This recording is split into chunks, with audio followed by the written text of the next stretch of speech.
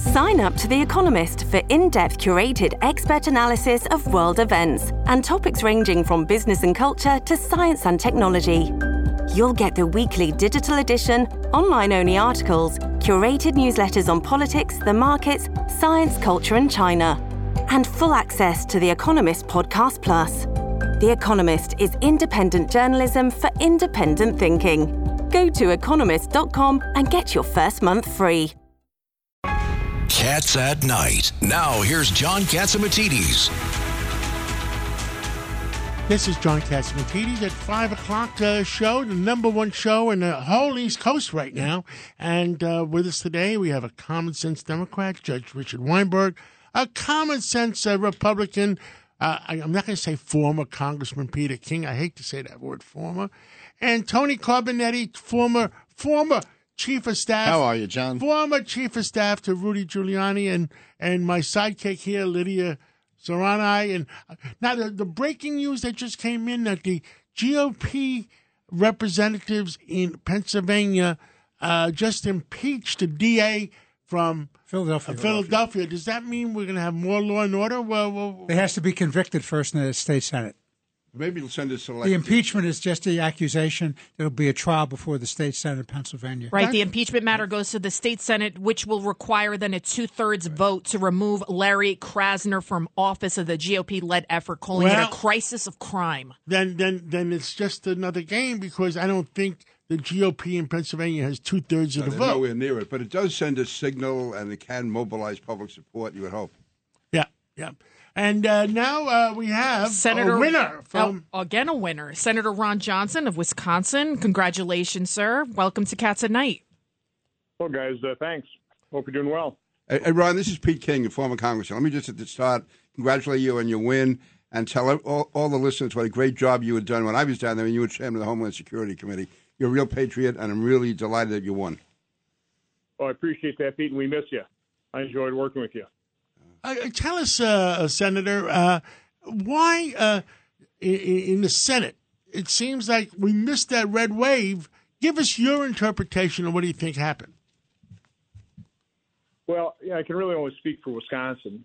And, I think abortion in Wisconsin played into the election to a greater extent than we hoped it would. And in particular, and again, we'll do a full audit on the campaign and really take a look where the votes came in. But I know election night, what we were most concerned about was the very high turnout and returns from Madison. And we'd caught word that apparently Democrats and, ballot harvesting is kind of a gray issue in Wisconsin. I would say it's not legal, but it's just not clear enough, and we don't have a governor that will sign the laws to bring clarity to it. So we were told that Democrats, really got a bunch of field workers, gave them a list of 10 people, go out, on the abortion issue and, round up their absentee ballots. And they just really almost overwhelmed what we were able to do. And by the way, this is a phenomenon and a challenge for us nationally. You've all seen the national maps, right? The county maps where it was all red, except for the concentration of the blue dots. Well, every state's like that, too. So the Democrats have such a huge advantage in a world where you can put field staff on and basically collect ballots or, register voters, whatever. They can concentrate all their efforts in a very small geographic area. We've got to go collect 30% of the ballots in all the rural areas, in onesies and twosies. So just that right there is a very, very big challenge. Plus, the Democrats lie with impunity. I mean, their entire campaign against myself, the governor, I'd say everybody nationwide was nothing but a pack of lies, all amplified by complicit and corrupt media. So to me, that's kind of in a nutshell what happened in Wisconsin. We kind of dodged a bullet here, but we need to learn some real lessons, and that's kind of the discussions we're having right now in the U.S. Senate. Senator, it's Tony Carbonetti. How are you? When you say Madison, were they preying on the students on abortion and giving back the student loans? The loan forgiveness, right? Well, we talked about the $10,000 yesterday. That he promised President Biden promised all these students $10,000, something that even Nancy Pelosi said that could not be delivered. But the students didn't know that. Right. And again, this is where we have to really dive in the numbers, but that's what we think. Just Madison in general is very liberal, but in particular, you start going down there and registering college students that, let's face it, what in the polls, when they break it out demographically, Republicans are weakest with college towns. And people with higher degrees. The more educated you are, the more indoctrinated you are to leftist views. That's just the unfortunate state of affairs right now, with the radical left taking over our university systems back in the 60s. Hey, Ron, we have full control of them. Senator, it's Judge Richard Weinberg, and I'm a quasi-distinguished alumnus of the University of Wisconsin-Madison. I don't want to give away the date, but it's a long time ago, sometime after the War of 1812.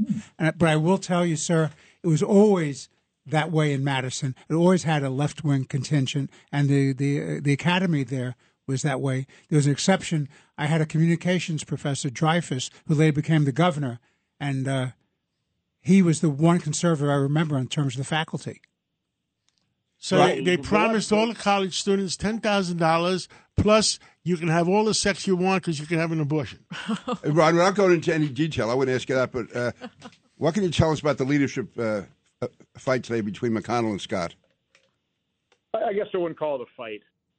It was a very necessary and I would say very helpful discussion. I appreciate the fact that Rick put himself out there. And I can just tell you the sense of the conference is, we all appreciate the discussion.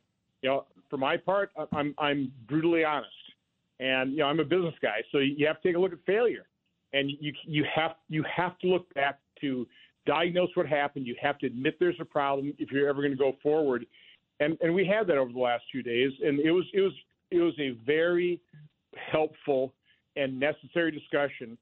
And I think we left unified, understanding that it's going to be up to Republicans in Congress to save this nation because the Democrats are destroying it. So we understand how important things are. We want to concentrate on Herschel Walker. We want to make sure that he gets elected because it'll be a lot easier if it's a 50-50 Senate. First of all, 2024, that's one less seat we're going to have to win back. We just might be able to block some of the more radical choices. So again, you guys, really, there was no acrimony, even though we were talking very bluntly and honestly with people, having that blunt and honest discussion. We understand our role, and we also understand there's a broad spectrum of opinion in that conference. That's true, but we understand how important Republicans' unification and having a strategy and having a game plan and having a message and having what we're for as we move forward. I mean, these are all the things we've got to have a lot more discussions, but that's what we talked about over the last couple of days. It really set the scenes for what we need to do, working then cooperatively with the House where they have a majority. Senator, what do you think last night's announcement, and what impact will that have on the Georgia race? I have no idea. I really don't. I'm hoping people focus on how important that race is. Let's face it, the presidential election is 2 years off, okay?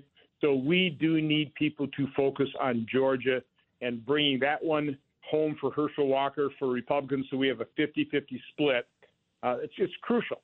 And, I'm concerned, Herschel's got to raise the funds, but he needs the support. I'm hoping the Governor Kemp, I hope his grassroots effort gets fully engaged. I hope they understand how crucial this is, not only for Georgia, but for U.S. All these U.S. Senate seats are really national races. So people got to get behind Herschel, and we got to bring him a victory. Ron, going forward in the Senate this year or next year, do you see any hope of dealing with Joe Manchin and Sinema, or are they sort of going to stick with the Democrats, do you think? Well, they already displayed their political courage in not destroying the Senate by caving on the filibuster. Now, it would be insane for Democrats to eliminate the filibuster when they don't even have the House. But this is a radical bunch, and they may have such a desire. That's one of the reasons 50-50 is a lot easier. If it's 51-49, I would still be concerned about that filibuster. So, they already showed their political courage. I don't see either one of those two going back on their commitment to preserving the Senate in its traditions and maintain that filibuster. So that you have to have a large vote to do large things. But that's the unique thing about the filibuster. You know that, Pete. Senator Ron Johnson, we've been seeing a lot of infighting, I guess a lot of blaming, this Republican against that Republican. What do you have to say? Do you think it's time for the party to unite? And because at the end of the day, we all have the same goal, to take our country back from the radical left. Yes, and I think that's exactly what we did over the last couple of days in the Senate. There were maybe a couple harsh comments, but that was on day one. Day two, I think everybody kind of realized, okay, this is the time to start uniting. We still had a very robust discussion. I mean, our leadership election lasted. We didn't even start the elections for a couple hours because we continued to discuss things. So again, all I can tell you is we had exactly that type of discussion, that type of process that was necessary. But we left, and I'm not kidding. I mean, you could just see relief might be one thing, but just a determination, and people were in good moods. I mean, we're in a rotten mood because we don't have the majority, but I think we left in a very unified state of mind, and that's a good thing. Ron, are you ever going to have an easy election? I remember in 2016 you were counted out and you won. This year they had you up there as being in really tough shape. Somehow you always managed to win. Well, this year he was supposed to be 8 points ahead, and I'm glad he won. No, but as it's coming down the wire, they had Ron as being one of the real questionable races, and he wins. In 2016 they had said you couldn't win, and you won. So you know why? How do you do it? He worked so hard. I've never seen a U.S. Senator work as hard as Senator Johnson. I believe that. Well, I like to think it's because I tell people the truth. And yes. One of our polling results is, I had a majority of Wisconsinites, even when my unfaves were underwater because of the relentless attacks on the media, more than half the people thought I was reasonable. And so I'm not a bomb thrower. I think my discussions are generally in moderate tones and stuff. So I don't think I scare people. I think people think I'm reasonable, but they realize they may not agree with me, but they know I'm telling them what I believe. They know that I'm telling them what I believe is the truth, okay, even if they disagree with it.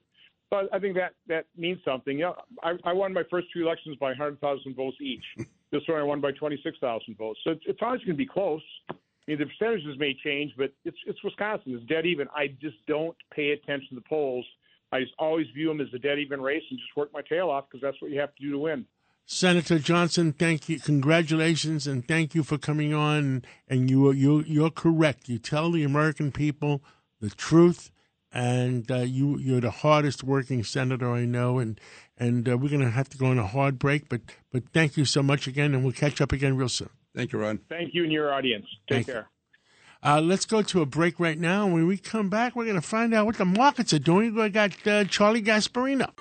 It's Cats at Night on the Red Apple Podcast Network.